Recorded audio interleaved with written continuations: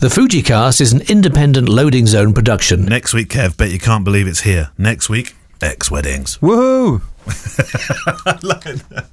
Yeah, you almost sound like you believe that. Woohoo! Yeah, it's been a lot of hard work for you, I know. Yeah, no, it's good. But now's the fun bit. Now's the isn't fun it? bit. Yeah, absolutely. Yep. No, looking forward to it. Looking forward to seeing all of your smiley faces in Bath next week. Still a few tickets people can buy. I know some people like to do it very late, right on I know I'm free next week. I can do this.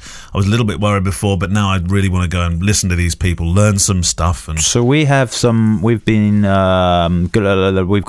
gifts to give away, some prizes, including Instax printers, Instax cameras. Yeah. We've got some free software to give away from some vendors. Nice. We've got some camera straps and all the other things like that. And bear in mind that we can only have 65 people in the room. Your chances of winning one could be quite high if you're there. If you're not there, you've got no chance. Got to be in it to win it. In it to win it. So I said about that massive lottery. What was it, 170 million or something? Did the guy turn up? They haven't found a ticket holder yet. Has it not been claimed? Oh, I don't know. They hadn't. All right. I thought you were about to tell me something else. No. We had already spent 168 million of that at breakfast the following morning. Yeah, we said no, it wouldn't. We'd sort of. You'd like this because we said, a few close friends that we'd pay off their mortgages, give them a bit of money and stuff like that. You were in that list, so that was all right. Yeah, cool. But straight away it was decided that if you had that much money and they realised you'd won that much, that sooner or later people will come back and want more. This is the start of your troubles. I do not understand. Like when you win, you'd be okay. You'd be fine about it. I'd be fine. Yeah, with your £5.50. Once I'd fix the holes in my socks and stuff, that'd be cool. But I do not understand. If you win the lottery, the people that go on the telly and go, "Woohoo, we won the lottery," they must get given something. There must be an incentive from Camelot. It can't be money. No. But they must be given. I reckon, like Camelot say to them something like, if you won £100 million, you can either have it all now, but you have to come on the telly and go woohoo, or we'll give you £1 million a week for the next 100 weeks or something. I reckon there must, because who in their right mind would do it? Yeah, you wouldn't want to, would you? No, not at all. I'd want to keep really quiet. Yeah, I mean, when I won the lottery, I didn't tell any. The FujiCast. I'd like to believe that was true. Yeah, so would I. So welcome to the show. It's episode 30, 40 divided by 8 plus 9, 38. Is it 38? So it won't be that long before we have our. It's not silver, is it? Well, what's 50th? It's a ruby anniversary. You can't have a ruby anniversary in a 1 year cycle, because 2 weeks later it's the 1 year anniversary. That's true. Okay, we have to do something very good for 52 though. That, yeah, for 52 we do have to do something. Yeah, that'll be sometime in January, I would have thought. It's January, February. That's when we started. Yeah. So we'll do something. Maybe we should do another live show in front of people or something. Maybe not. Maybe Gemma and Sam should actually present the show. Yeah, that would be very cool. And we'll go out and get bladdered. Yes. They can join us later on. Yeah. Anyway, thank you very much for joining us for episode 38. As always, thank you to our friends at Simpler Straps for letting us give away a couple of simpler camera straps to our favourite email questions of the week. If you'd like to go and see these straps in action, then it's simplr.us. They are perfectly proportioned for this ear Fuji stuff. Also, the guest on today's show is Paul Rogers, and it'll be about his time with the Times. He's a terrific wedding photographer, but I was interested in the photo journey that in particular he thought was going to end with him in an orange jumpsuit appealing to his family for the very last time. So that's one of the stories today with Paul, and your questions, of course. So as always, do you want to go first? I'll go first. Go on then. Why not? This is from Randy Tarr, and Randy Tarr from Pittsburgh, what's PA? Philadelphia? No. Pennsylvania. There we go. Yes. Knew one of us would get it right. Well done. Randy says, I've recently found a previously unknown passion for viewing art and photography books. Can you recommend 5 of your favourite and most influential to you personally? Now, that's I have to admit that I had this question teed up last week, but needed to think about it a little bit more. So I've brought it into this week. And Randy, I'm going to send you a strap because I love photo books. Oh, that's a strap right at the start of the show. Yeah, I love Pennsylvania. I've got family from there.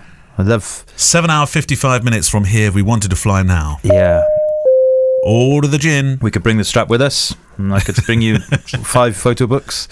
All right, so, have you got 5? I've got 2, but I know you got all 5, and I thought, well, if we do 10, it'll be forever. So I just brought out 2 in particular that I really like. Right, you go first. You heard of Bert Hardy? Bert Hardy. Yeah. Bert Hardy. Yeah, yes. yeah. Well, that's a Bert Hardy at the back there. I was gifted that by Giles. That's a Bert Hardy print. Right, yeah. Oh, that's nice. He's from that picture postdoc. Started out as a lab assistant, ended up taking some of the most important pictures of London during the Second World War and the Blitz. Though he did travel as well. He got closer to the action, as it were, though some might say there's plenty of that in the photographs of the devastation back home during that period. There's a real roll-out-the-barrel look, Kev, to his pictures. You can almost smell the real London tavern life. And equally, he's one of the early masters of shaping light, I think. And it probably comes from the fact that he was out night after night photographing the firefighters at work whilst London burned. And a couple of years ago, his vintage collection was selling at £700 to £800 per book or something. Obviously not this one. That's a well-loved book, isn't it? Well thumbed. Well, you know why I like this book? Because that wasn't mine to start with. Somebody else has owned this, then it became somebody else's, and it's been passed down through photographers. And actually, it was once a library book. Look, it's a stolen library book. Yeah, but Phil Payne probably got that. But the funniest thing about it was valued at 40p. Yeah, this is worth so much more than 40p. Anyway. Yeah. Bert Hardy, and the other one is Eyewitness, which we've talked about before, from Tom Stoddart. And I know I've got a lot of books up there by the greats like Macmillan, and there's Genesis up there as well. But I think because of the personal experience of actually sitting down with Tom and going through that book, and him personally spending time with me and telling me about each of the pictures, has made that one of my real go-to books. Yeah. Eyewitness by Tom Stoddart. Right. I love that book. I'm going to go. I've got 5 here. You've got all 5. That aren't. I wouldn't necessarily say were the ones that have the most impact in me. Some of them are, but I could go on forever because I must have about 300 books. You're a real book collector. I've gone with a little bit of a wide variety. So my first one is called Once Upon a Time in Wales by Robert Haynes. Oh, right. Okay. Amazing book. Right. And I'm not going to explain too much about why, but just get it, look it up. You can read the story about how those pictures became, but it's Once Upon a Time in Wales. It's essentially pictures of old blokes in pubs in the 1960s and 70s in Wales. Are you in it? I'm not in it, no. My dad might be in it. Oh, look at these. These are fantastic. Yeah, it's great, isn't it? Yeah. Okay, so to summarise, he found he wasn't a professional photographer, but he used to take pictures, and he found this old box of undeveloped film under his bed, and he went and developed it. And one of them was this project he'd done about all of the pubs in his local village in I think it was like Aberavon or somewhere like that. And these places don't exist anymore, these old village pubs and stuff. They or certainly the characters don't. So he went around to try and find the people that were in it. And Look at this chat. A lot of them were dead, unfortunately, but.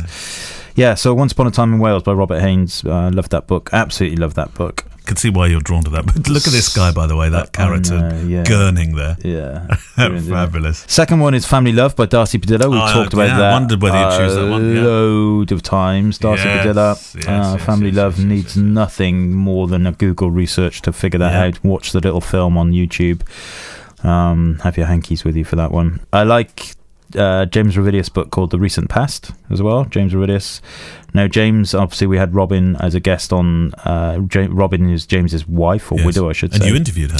I interviewed her, and she was a guest on the Fujicast in episode 3 or 4. I remember you stealing a cake or whatever. She went out the room, and you just wrestled with a cake for about 30 seconds. Yeah. She left it in a wrapper that you couldn't unwrap. Well, that's because in those days I just recorded everything, just everything was recorded, and it was a challenge, that cake. It was. And then she didn't eat any. She left you to eat it. That's funny. She was the most pleasant lady I've ever met. Sounded a wonderful interviewee. She was amazing. And obviously her husband, James Revidius, and The Recent Past. So James was a photographer, a London photographer, based photographer who headed to Devon and just photographed the local life, essentially. Yeah. And actually, so far, those 3 books all have very similar feeling to them. Well, they do. I can see James and Robert as having... Yeah, the same. There's a common strand there. There is, absolutely. And then I picked for my 4th one. I picked Bruce Davidson's East 100th Street, which is slightly more gritty now. Yeah, big book. I got a signed first edition of that. Really? Yeah, it's worth a load of money now. Keep that in a safe. Yeah. But I know I like the pictures. I like the book, obviously. But it's because what happens is you look at things like Once Upon a Time in Wales, or you look at the recent past, and you see. I mean, these are all people on the poverty line. But then you go to these pictures, Bruce Davidson stuff, and it's, you can see a very, very substantial difference. And then my final one that I selected was Diane Arbus, Revelations. I wondered if you were going to go left field, but you haven't really. Oh no, but I've just got so many to pick from, and the Revelations, I picked that one, I think probably because it was one of the last ones I've picked up, I bought, and it's a real tome of a book. There's a lot of pictures, but there's also a lot of discussion in there. Really, really good. And of course, Diane Arbus, a legend in her own lifetime. A lot of people were inspired by her, and all of these people. When you look at all of these photo books, they're all shot on film. So you look at some of these pictures and you just think, my God, there's no way I could do it. I just do not have the capacity, skill, ability, patience. You would have developed it, I think. Boom, boom. Pardon the expression, but you would have possibly. I don't know, but possibly. But you've been working in a different way, clearly. But but they stand the test of time, and you think about the digital world we live in, and the 10,000 frames per second cameras, and the first person to get something on Instagram with 1 million likes, and filters and stuff like that, and then you look at these things and you think, wow, proper talent. How important are books? Oh, hugely. I mean, do you use it as, if you're feeling particularly like you need an energetic injection of creativity, do you use the books for that purpose? No, I don't, and because I could never emulate. I can never use those for inspiration because they're just out of reach. For me, that kind of. Sometimes I look at that Once Upon a Time in Wales. Doesn't it? You don't have to be able to do it to be inspired by something. But it doesn't. If you want, like somebody who looks at Pele playing football and thinks, "Well, I'll never be that." But I'm entirely. Perhaps you're right. But I sometimes I look at that Once Upon a Time in Wales and think, I want to go. And this is typical me, really. I suppose the pub opposite me, the Three Cups, real old Duffers pub, been there for hundreds of years. And I've been. I can get my Wi-Fi in there. It's great. You can't get Wi-Fi. I can. I can get my own Wi-Fi. It's that close to my house. Close to your house. So how much money do you spend in there? Well, none now, because it's closed. It closed about 2 weeks ago. No, why? Well, because Craig, who ran it, that was it. It was just run out of money, basically. Oh no! And I kept saying to myself, "That pub's no longer. That's the one I park opposite." Yeah. Oh no, that's terrible. I keep saying to myself, I need to go and do a Once Upon a Time in Wales in there because there's some really good old characters. Why don't you? No, it's too late. Yeah, but you could start a pub business. Think of the money. There we go. Kev, what would you call it? The old dog. I don't know. I'd never. So it would be the worst thing in the world for me running a pub. It's not reopened. No, it's on the market now. That is a shame. It's owned by one of these anonymous pub landlord things. Oh, but it's about 400 years old. So the thing about that pub is it's got a covenant on it that means it has to be a hostelry. It can't hostelry pub.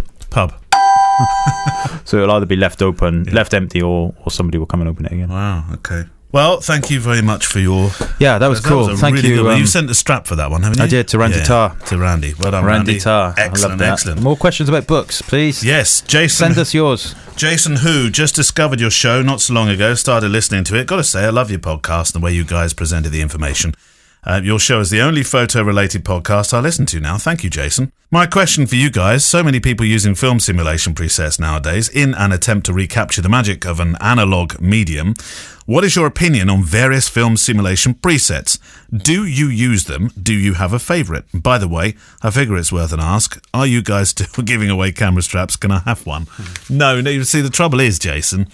You went in too soon after another strap. You see, otherwise, yes, you would have. You'd have been on that pile there, Jason, which is the definitely getting a. So you're gonna have to try again with another question. But I like that question though. Do you use film simulation? Well, you do. I know you do. Yeah. You use Acros. You look at Acros, but you. I have to say the Acros film simulation is beautiful. Yes.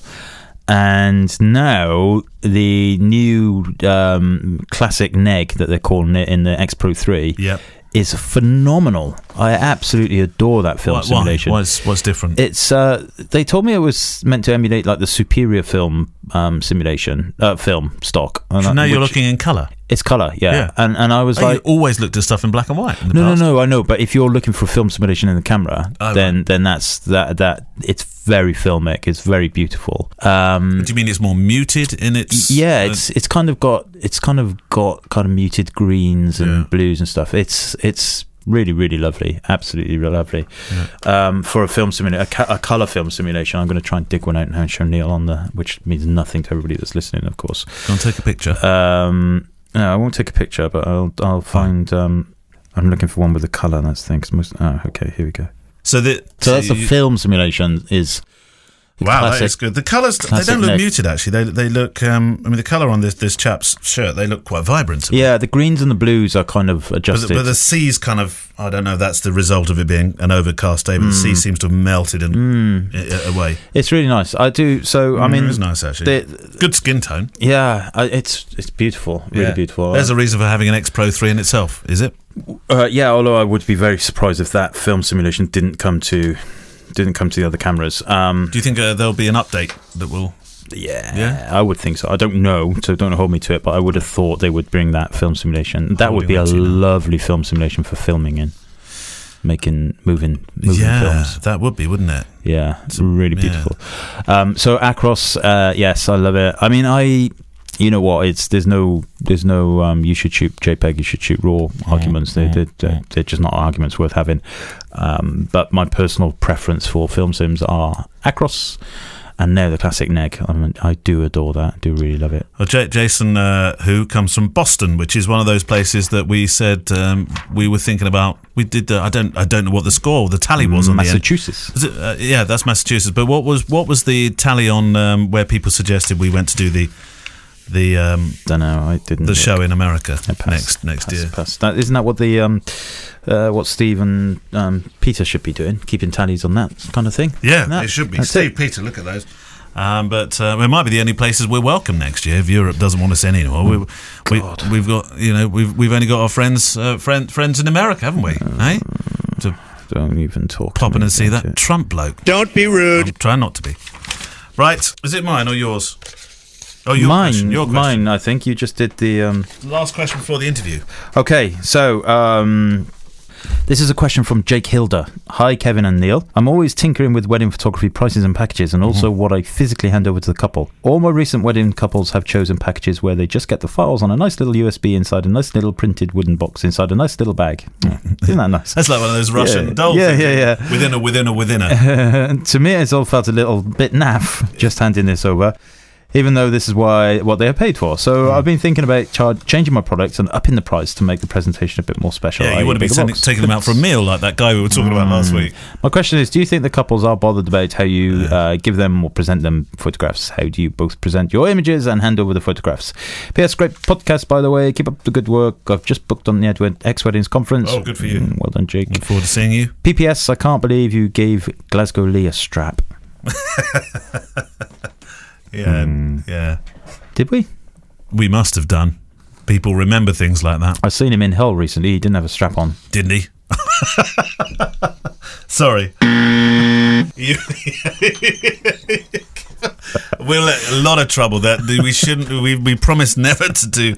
It's like innuendo bingo on Radio 1. So no more of that. Okay. I'll tell you what, as well, you'll have Gemma will be very angry with you for that kind of thing. All right. So the question, going back to the question, and genuinely that was a faux pas. That was not a planned sentence. I'll edit it out. Don't edit it, Tom. Leave it in. So the question is, what do you give them, and do you think it's a bit naff? Well, I don't think it's naff. I mean, I think what you decide to do is because that's marketing essentially, isn't it? That's post-wedding marketing. I do still provide a USB because I just think having something tangible, something that's you pick up rather than download, for me just feels appropriate for when somebody spends a certain amount of cash. Not everybody feels that way. Some people give away boxes, and the boxes having them all the lovely shredded paper, and the USB is within the shredded paper, and sometimes those boxes have some some prints which the photographer may sign, because as Joe Busick used to say, the moment you sign a photo, it becomes art. And that's kind of there's a touchy-feely way about it. I know you don't subscribe to that. It's not that I don't subscribe to it. I totally agree with you. But I do digital downloads. Yeah. My tech doesn't have USB drives any longer. Does the new Apple you have devices? to put it through a dongle if you want to put it into your. It's digital download for me. But yeah, I totally agree with that. It's this idea of having something tactile to give to them, post to them. Yeah. The prints do it for me, so I'll send them a little print box in that respect. But yeah, I mean, it does come down to marketing. You said that it's down to marketing, and it's if you're going to add something, for example, if you suddenly start adding, I don't know, let's just say a little mini 9-inch album to your package and saying that's included, you will get the questions, how much is it without that album? And then you have to jump through those hoops and deal with that and decide whether you want to actually deal with it or not. So personally, I think it's good to have a package where they don't physically get anything other than the artwork. And then everything, because that takes away all the questions from everything else. That gives you the latitude to have products on other packages. Yeah. Okay, well, thank you for your question on that particular one. Oh, by the way, while I remember it, just before we go into the interview, filters. We were talking about filters just a moment ago, putting filters across pictures and stuff like that. I heard something that I don't know how true this is, so somebody can correct me. I'm sure somebody like Alan Gump will correct us on this.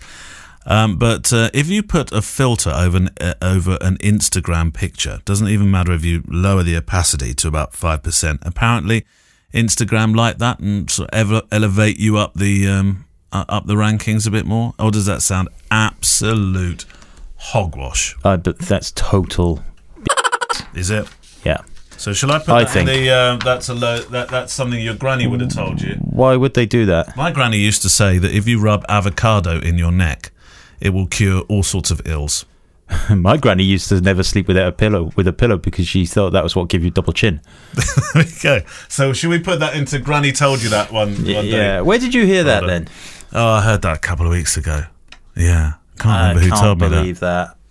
I don't have any physical proof, but I cannot believe that. My pictures get enough traction. I don't put any filters on them. No. Nah. Okay, all right. Well, that goes on the. That's the Granny told me that file. It's not like they're advertising anything, or they're not getting any benefit from it. Right. I'm sorry I mentioned it. Right, interview time. This week, Paul Rogers on his Time with the Times. I want to start with a particular story, which for any photographer that finds themselves in trickier zones, conflict zones where you're reporting on pretty hardened news stories. I think this particular story would have frightened the very bejingles out of me. Paul Rogers is this week's guest.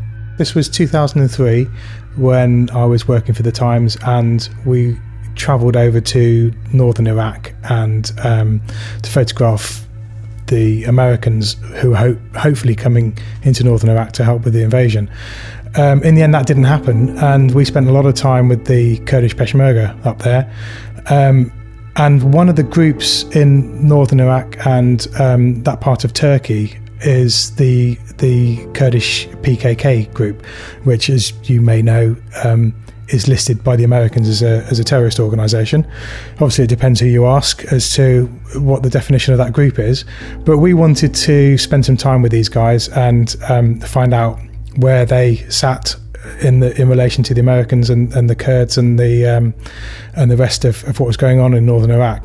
We spent quite a bit of time finding the right people to speak to get in touch with the PKK. Eventually, we were invited to meet at a secret place at dawn, where we were transferred into a couple of 4x4 vehicles.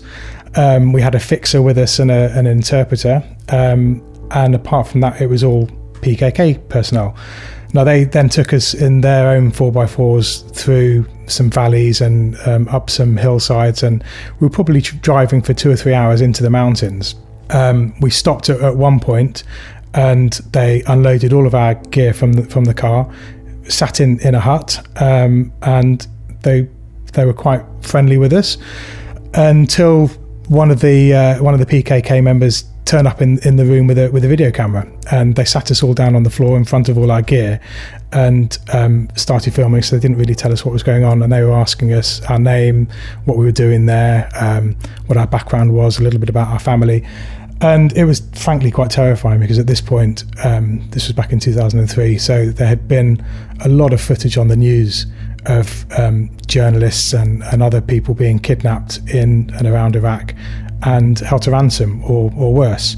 So all I could think at this point was, the next thing my wife or my family are going to see is my image on TV from this PKK person filming us in this hut.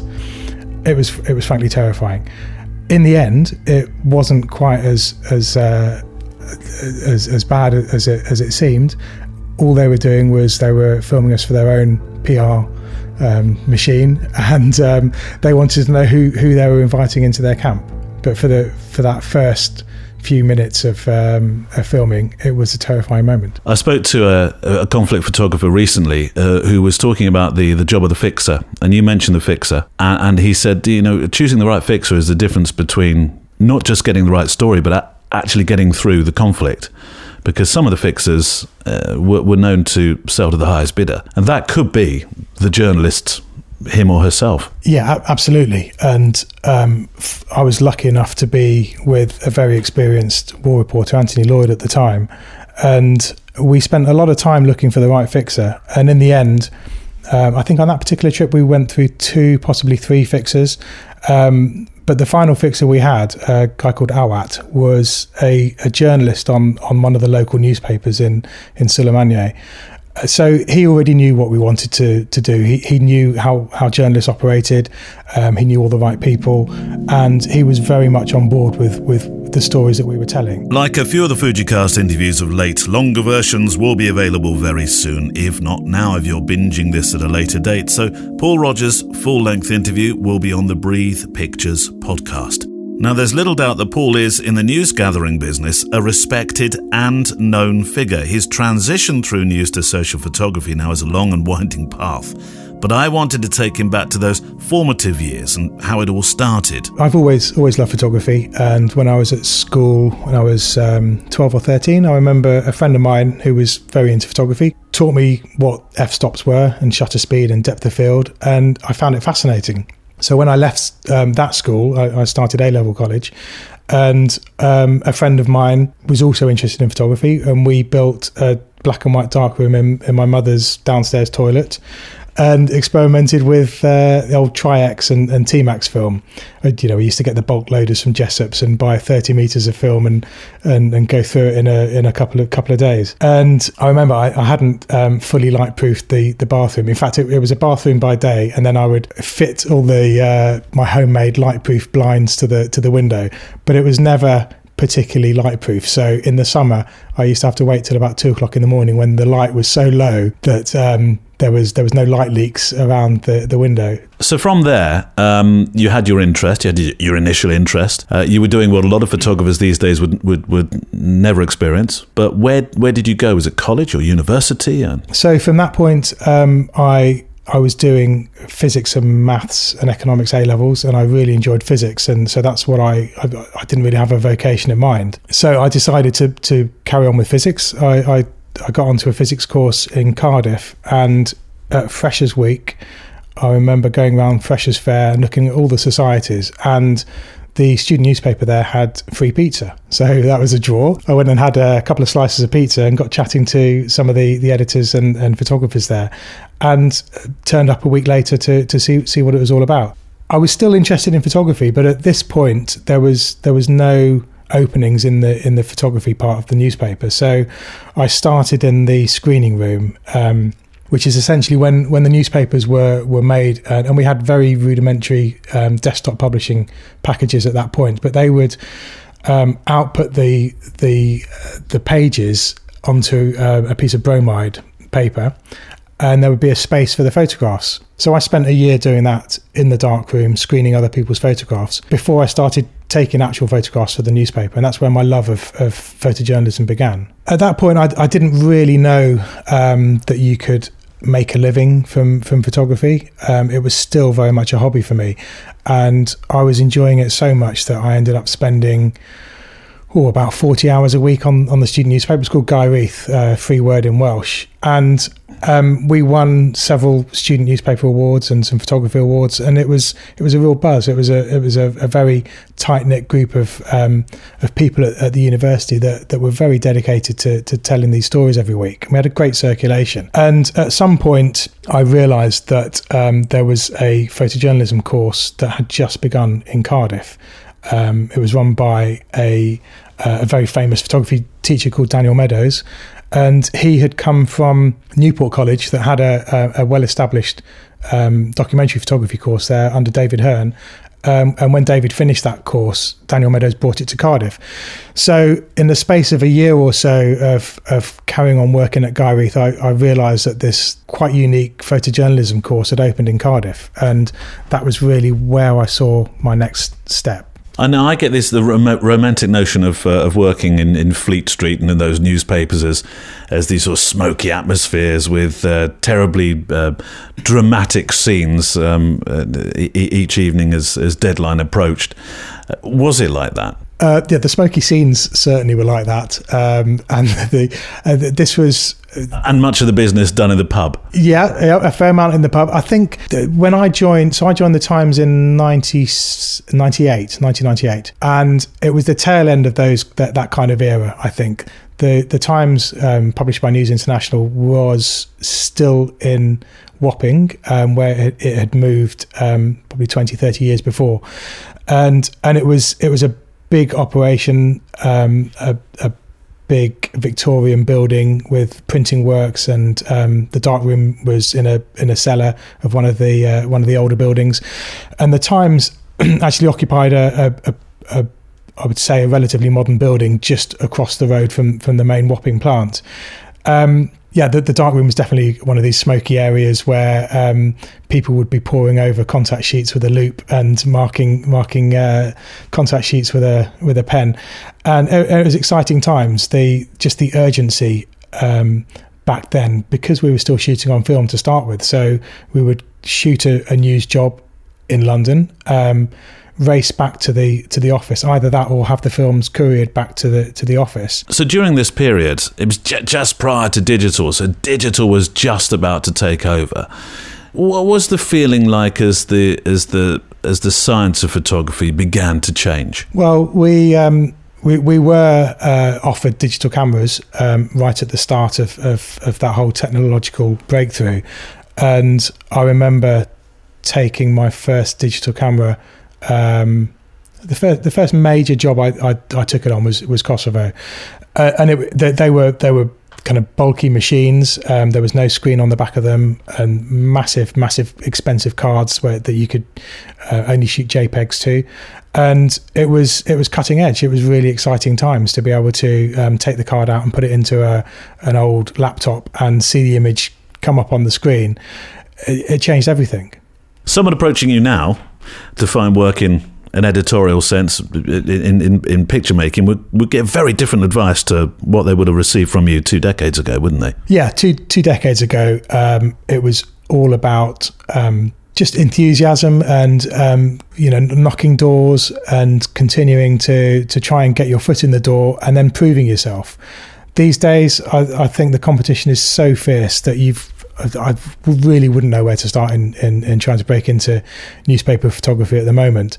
I suspect that there's so much competition that unless you've got something that stands out from the crowd, then it's going to be very hard to get your images seen, let alone published and someone paying for them. Paul's work during those heady Fleet Street days reveals a portfolio that's brimming with inventiveness, and it's his creativity and inquisition that really draws me to his news work in particular. Attention to detail that you'll hear more about in the Longer Breathe Pictures podcast version. But fast forwarding through his career slightly, there was to be an unexpected change of direction. You avoided them for 16 years. You, like many of your colleagues, probably looked down slightly at the genre. But at some stage, you too got bitten by the wedding bug. And there was kind of a transition period, wasn't there, between you leaving being an editorial photographer and the weddings? Or was it the end of editorial that meant that you had to shoot weddings? Yeah, a little bit of both there. When I was at the Times, I started on regular shifts shooting for the newspaper five days a week, and within a year or so they'd offered me a contract, and it was in their best interests to have contract photographers. So I was never on staff at the Times. I was a regular freelance photographer that was then offered this contract, and it was a rolling 12-month contract whereby I agreed to work for them for 5 days a week for 48 weeks a year, I think, and that carried on for 16 years. Now, at the end of the 16 years, for several years before that, I was suspecting that contracts were going to come to an end at some point because of the proliferation of digital cameras and the sheer expense of maintaining a photographic staff at a newspaper. So I needed to find another avenue for my photography, and at that point I really didn't want to move into anything other than the documentary and the news style of photography that I'd been working at for the last 20 years. I wasn't interested in advertising or any other kind of editorialized photography. You're right in that when you said I'd avoided weddings for such a long time, because there was not a big market for documentary style photography at that time in weddings, and it's only when I started researching that area that I realized that it was a growing market, and there was a couple of big name photographers at the time shooting in that style, and a couple of friends of mine had made the move from newspapers into weddings, and I spoke to them about that, and that's really what sparked my interest in documentary wedding photography. You have children now, still reasonably young. And I read how being in news and working in difficult environments for somebody like Don McCullin made such a stark difference to family life. Is it something you could do now? I don't think so. I think when I first got married, that's when I started to think about what I did for a living and whether or not I wanted to continue flying into some of these dangerous situations. Now, when we had children, that's when I stopped accepting the commissions to war zones. As you get older, you classically become a more nervous flyer, and I found that throughout my 30s and 40s. And it's not the flying I'd be worried about. Well, that's just a manifestation of how I felt about my own personal safety. In my 20s, I couldn't care less, really. I was up for anything, and when I got married and you start to reevaluate where you are in life, you realise that there's someone else that you have a responsibility to. Obviously, that goes through the roof when you have kids. I've got a lot of respect for people who continue to work in those conditions at great personal sacrifice. I'm not just for themselves, but for their families as well. But it's not something that I chose to do. That's the point that I decided that I needed to find another way of continuing to work in the way that I work, but in a safer way. You have an incredible patience, and I think if anybody looks through your work, and I mean patience, even in the more energetic photographs, your news pictures, your wedding pictures, there's often very energetic scenes, but you have a lot of patience. A lot of photographers run around. I always think of photographers I see running around as almost like Jack Russells are chasing a ball, and I can't imagine you ever being that kind of photographer. And it seems to me in a world where you can rattle off 10 frames a second, I mean, heavens, more than that, maybe 3 times as much as that now, and not give a damn about how much it may cost in film, that the patience to wait for a shot has kind of been rather damaging, sort of almost a disregard for composition. Would you say that that's one of the strengths of your photography is your patience? Yeah, I'd 100% agree with that, and I've definitely been that Jack Russell, photographically speaking. I remember my first picture editor at News Team, a photographer called Ashley Coombs, who now works up in Scotland, a great wedding photographer up in Scotland. And I remember him saying to me when I returned from a particular news job or a features job, he said, Paul, I always know when you screwed up your job because you come back with 6 rolls of film. And he says, when you come back with 1 or 2 rolls of film, I know you've nailed it. And he's absolutely right. When you don't have any intention, when you're reacting and photographing blindly, essentially, you shoot far more than when you're a lot more dedicated to what you need to tell. So that was early on in my career, probably 1996, 97, and I've slowly, hopefully, progressed into the kind of photographer that does now wait patiently for pictures. I do shoot a lot of pictures, and at a wedding it's not unusual for me to shoot many thousands of frames, but I don't machine gun through the wedding.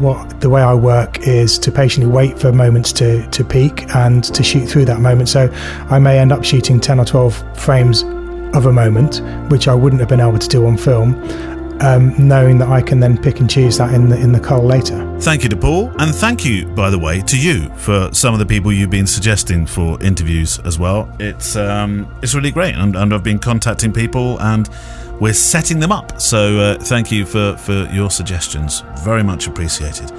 Very much not appreciated, though, is I'm afraid we've had a complaint. Kev? Another one. Yeah. This one's from Alan Gump. He's been fact-checking, and he got some 2 mentions in a row, Alan. Many thanks for your ongoing Fujicasts. Kevin in particular, thank you for sticking with your family holiday in Spain. He's got classic sort of corporate start off good, but it's going to descend. I continue to enjoy the repartee and sage advice from both of you. Not sage, but despite the occasional claims that clatter loudly, I'm afraid, on the floor. Specifically, Kevin's mention of Picasso instead of Van Gogh, who cut off his own ear. Of course. So you're wrong. Of course. Yeah, and Neil's posting of the absolute worst audio recording in existence of the Western Screech Owl. Do you remember when we did Wedding Guest or Bird? Yeah, that was great. That was one of the best times of my life. I took special umbrage at the latter, as on rare occasions, always deep into the night, my wife and I hear the love... I don't want to go further. That's it. Stop. This is a family show. My wife and I hear the lovely, soft, rising double trill of this small and reclusive owl. You've given 27,000 plus subscribers the wrong impression of this special creature, and you owe it to serious and heartfelt apology to that bird. I suggest a sleepless night in the woods on your knees at the base of the largest fir tree you can find. And that's all I have to say about that. Thank you, Gump. 27,000 subscribers. No, the way he's getting his figures. I tell you what, he can't count. And thank you, by the way, for the recommendation, Mr. Gump, of Daniel Milner, who's a super photographer, Santa Fe-based Leica Hasselblad and Fujifilm photographer, who is currently the creative evangelist, and he has been for quite some while, actually, for Blurb magazines. Ah, yes. I remember he's one of those, that website, yeah. He's one of those totally sort of super good-looking... Does everything. Hate him kind of bloke, because he's just so good at everything. Yes, you know? I know. That sort that makes you just... He knew. Right. Very good suggestion, though. Thank you, Alan. I have a quick question from Nicholas Vengalia. Yeah. Venagalia. How do you spell it? Venaglia. Vengalia. Yeah. There you go. Hey gents, loving the podcast. I was wondering if either of you have tried the Fuji XF10. I don't see a lot of love for the camera. That's it. Is that it? That's it. Have you tried the X? I have tried the XF10. What do you think? Yeah, it's okay. Is that the one that Laura had with her? Not sure. Might have been. Yeah. The Brighton. It's teeny and it's 24 megapixel sensor. It's. Yeah. I mean, it packs a punch, doesn't it? That. Yeah. I mean, it's not. It's. I don't know. I think it costs about £400, so it's proper entry level, cheaper than a mobile phone, isn't it? Really. Can you imagine that though? Years ago, 24 megapixel camera, entry level, £400. Yeah. Do you remember how many megawatts it was in your original camera? First one I had was 1 megapixel camera.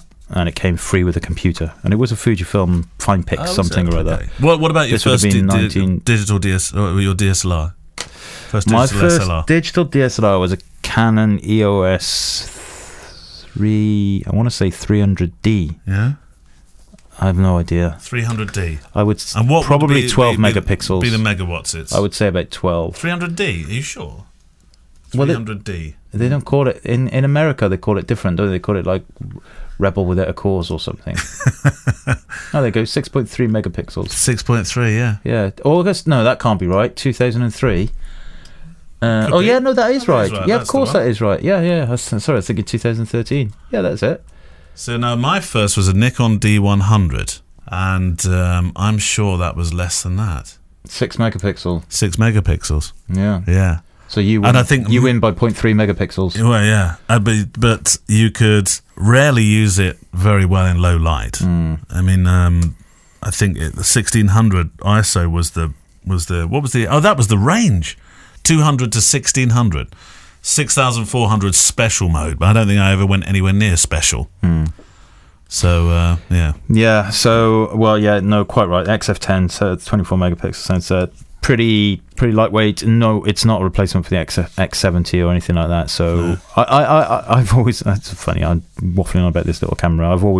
I keep thinking about getting one because I think it's perfect pub camera, as I call it. Is it? Well, not for your pub anymore, unfortunately. But not my pub to shut. Why would that be a perfect pub camera? Well, because it's not the end of the world if you lose it. It's not. Do you often lose cameras in pubs? Well, no, but I have potential. I've lost other things in pubs. Okay, all right. I went past the other day. I went back to Hertfordshire to go interview somebody, and on the way back, I went past I went down Port Hill, which those that know Hertford and Benja, that's the very steep hill right at the bottom. There used to be the Bell and Crown, which was the first pub I ever went in, and I thought, what I was going to do is park up and go and have a little shandy because I was driving in the Bell and Crown, but they made it into flats. Oh. How annoying. I know. End of the Bell and Crown. I mean, that was you always remember with great affection, don't you, that first pub where you nipped in there. Maybe you should not have been drinking. And somehow you escaped the under 18 rule with a pint. Your first pint. Malmesbury, you know Malmesbury is a tiny little place. I can say that about Bell and Crown now because it's no longer there. It won't get in trouble. Quite right, yeah. All the policemen will be after you. Yeah. But it used to have... Not after me, after them. Malmesbury used to have something like 65 pubs. It was packed. No way, 65 in Malmesbury? You know the little triangle area where I live, where you park your car? Yeah. There was 5 pubs there. No way. Yeah. Was there enough people to go to that? Well, I suppose there was. Was that the only entertainment in Pretty Malmesbury? much, yeah. And then they've all closed down one after the other, and now we're down to, I think we've got 2 real pubs left. 3, perhaps. That is a shame. Yeah. Kate Broughton. Hi, guys. Thank you for the podcast. Kevin, don't read the next line. Well, he won't because he's not reading it. It's fantastic to listen to, although I was slightly shocked when you both struggled to figure out who Monty Don was. Yeah. We did have an issue with Monty, didn't we? That's the fella who had that bottle of champagne named after him, wasn't it? No. Monty was the guy that was in charge of World War II or something, wasn't he? That's Montgomery. Oh, right. Anyway, I'm new to the Fuji game and bought an XT20 last year as a gateway, not drug, in brackets, says Kate, into the Fuji world. I mainly use my camera for street photos, filming and hyperlapsing. On one recent occasion where I'd hyperlapsed an old ruin, it's not a very nice way to talk about your grandmother, in a nearby park using my XF23 F2, I brought the photos into Lightroom and noticed an awful oil painting effect on all the pictures. I did a bit of Googling into the issue and found some post on a forum entitled, "Is this the famous oil painting effect?" where somebody had the same trouble back in 2015. However, I can't make head nor tail of what the problem is and why it's done this. It's a shame as it's made my photos look like they've all had some terrible Photoshop oil painting with back to filters added to them, cheap and nasty. Any help, please, here, Kev, from Kate. It sounds like it's the worming effect that we've kind of come to hear about over the years. Yeah. So Lightroom, and it's the way Lightroom processes those files rather than it's not to do with the camera. They probably look fine in the camera. It's not to do with the camera as such. It's to do with the way Lightroom processes them. So you can either, as a test, I would open those files up in download a free trial of Capture One or Silky Pics. Actually, is the best Silky one. Pics. Silky Pics. Okay. Silky Pics is the official RAW editor for Fujifilm. Right. Terrible interface, but probably still the best RAW editor there is. Okay. Anyway, so try and open it up in one of the other non-Lightroom applications and see if you have the same problem. Adjust the sharpening. It's usually a case of over-sharpening. But without seeing the pictures, it's hard to tell. It could well be that you didn't have the... when you say hyperlapse, does that mean long exposure or really fast? Hyperlapse is lots of... hyperlapse is lots of exposure. pictures, and generally you can move with the... Yeah, so it might have been on a little gimbal-y turntable-y type thing. Yeah. So one would be in the long exposure. Well, it doesn't have to be, does it? Noise reduction. If it's a long exposure, sometimes people forget to turn on the long exposure noise reduction in the camera, and that can cause effects.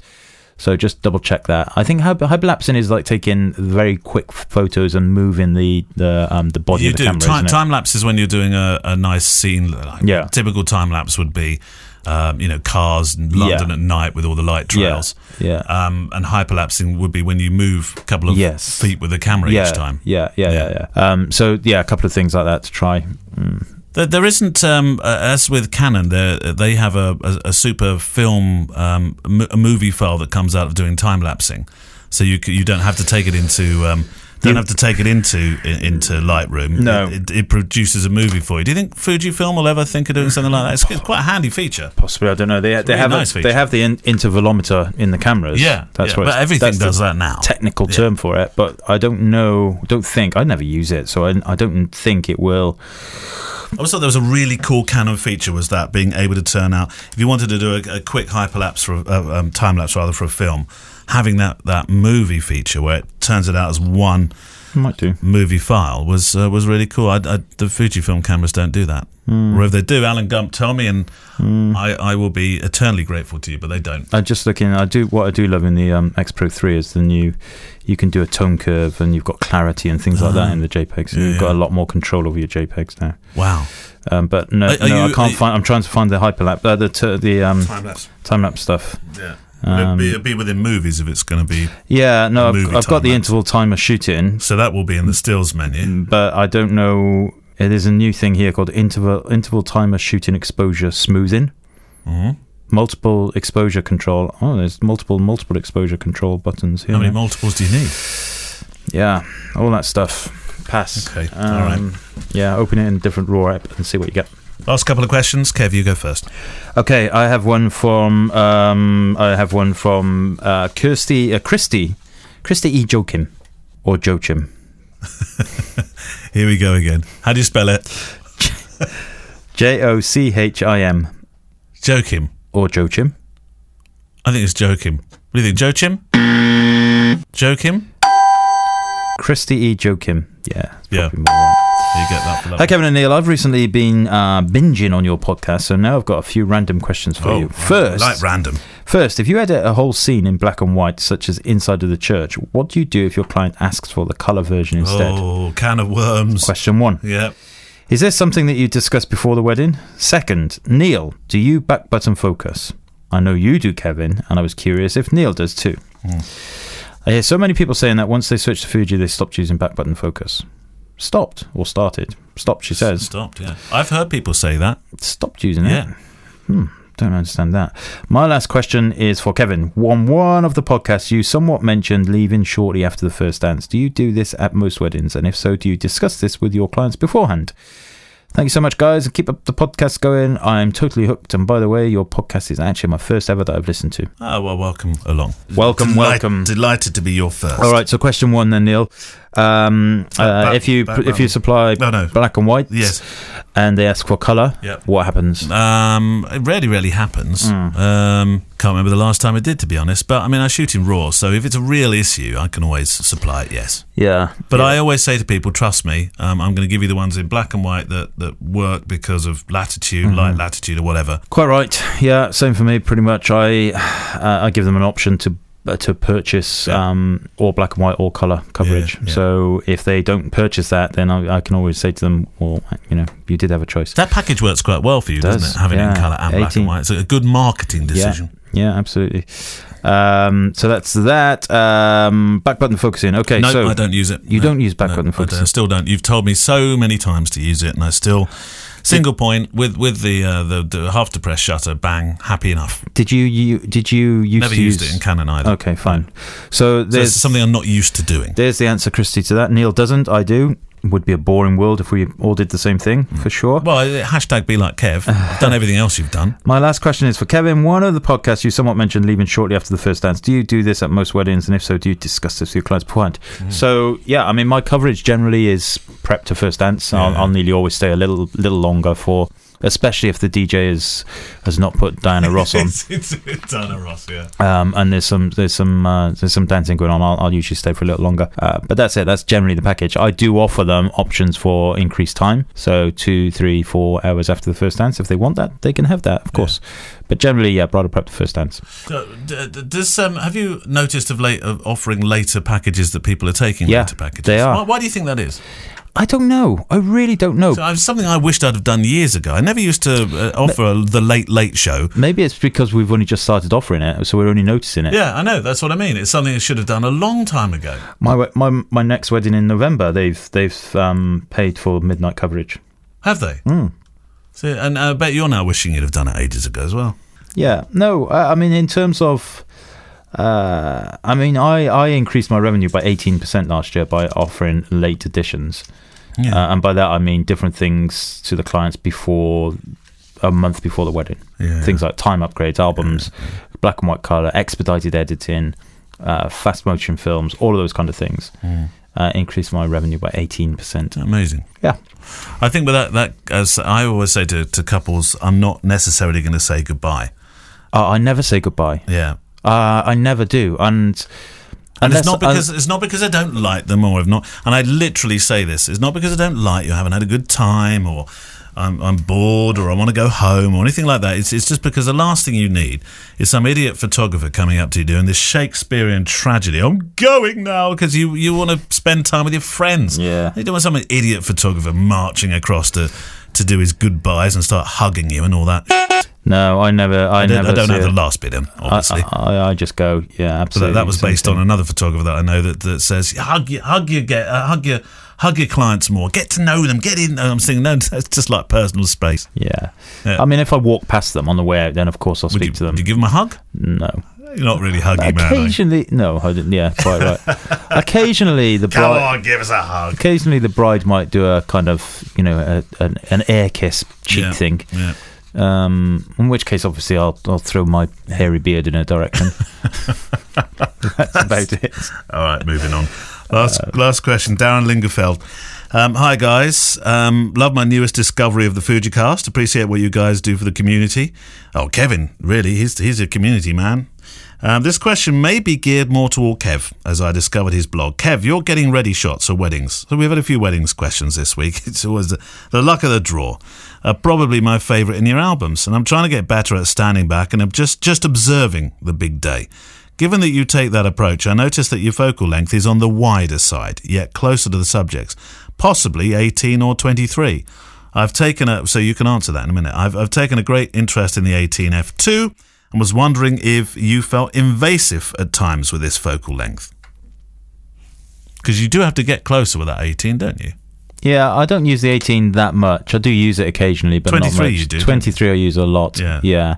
So for 35mm full focal length. Yeah, no, it's not invasive. It's full. You definitely have to play everything by ear. Certainly, some weddings, certainly at bridal prep, sometimes it's more a case of just sitting, stay on the other side of the bed and just shooting across it and not getting involved. Sometimes you can get away with a bit more. You got to play everything by ear. You never. I think we've said this before. Try never to let the wedding. The stuff that's going on at the wedding should happen naturally, and the photography should be there just to take pictures of what happens, not affect it. What about when you're out on the street? What do you use? What's your main focal length? 23. Same thing, yeah. 23, 35 equivalent, X100, 23. Do you do an 23. awful lot of pre-focal length? Yeah, I use a lot of zone focusing. Yeah, that's what I meant, zone, sorry. And since I've been using X Pro 3, I've been using the flip screen a bit more, just to try and get used to it really on that street photography thing, because I don't really use it for street photography. So you've been a real X100F user for street photography. With the X Pro 3 now, I see it standing there saying, use me. Will that be used more often? Probably not for street photography. Still going to stick with the X100? X100F, X70 for me are the goodies. I will use it. For their form factor. I will use it. Of course I will use it, but it wouldn't be the thing I would use if I had to say, right, which one. But that's because I have all those other 3 cameras. Yeah. Most people don't. Most people only have 1 camera, in which case the X Pro 3 is a great choice. You're going to have to stop producing cameras because you're going to have no more room in your cupboard soon for these. I'm bumping them off. I'm selling the load off. Are you? Yeah. Right. Although it does come with, I'd say, a very healthy... Warning. I'm not sure, having seen... You need dividers in your bag. Unless somebody's attached to one of Kevin's cameras, because I like bags that are all scratched up and look like they've been well used. Yes, X Pro 3 is made of titanium, and apparently the only thing you can damage it with is diamond. Is that right? Yeah, diamond. Well, there we go. I don't think you keep a lot of diamonds in your... Sadly not. No, sadly. That's it for another week. Thank you very much. We will join you back next week. Next week, of course, is the X Weddings Conference. Looking forward to it. And look at him. He's leaning back thinking, God, when will it be over? Yes. Loving it. Like this. Thank you to our guest this week, Paul Rogers, and also big love to our friends at Simpler Straps, simplr.us, if you'd like to go and see their amazing range of straps that are just fantastic for the sort of form factor that Fujifilm cameras have. Thank you for your questions. If you'd like to send them in, they are the lifeblood of the show. Click at fujicast.co.uk. Music from Blue Wednesday and Art List for their additional and payoffs. Right, well, you've got the lovely Steve Brand this week. Kevin's Instagram is Kevin Mullins Photography. His website is kevinmullinsphotography.co.uk. Or for all those street workshops, training and everything else Fujifilm, pop over to f16.click. I'm Steve Brand. My Instagram is StevieB Photography and my website is image2image.co.uk. I like the way he goes, tomatoes, get your tomatoes. So Tim Binder's doing mine. Neil's Instagram is Neil James. See his films on YouTube at Neil James Photo. His website is neiljames.com for pictures and one-to-one mentoring. I'm Tim Bender from Indiana. My Instagram is TimothyBme, TimothyBme, and my website is timothybme.com. Thank you, and we will see you we will literally see some of you next week at the X Weddings. Yep, can't wait. Can't wait. Looking forward to it so much. Yes, it's coming. Ready. The FujiCast is an independent Loading Zone production. Email the show with your questions and words of wisdom to click@fujicast.co.uk. Email any complaints and political nonsense to our wives, who will deal with your comments in their own good time and in their own good way.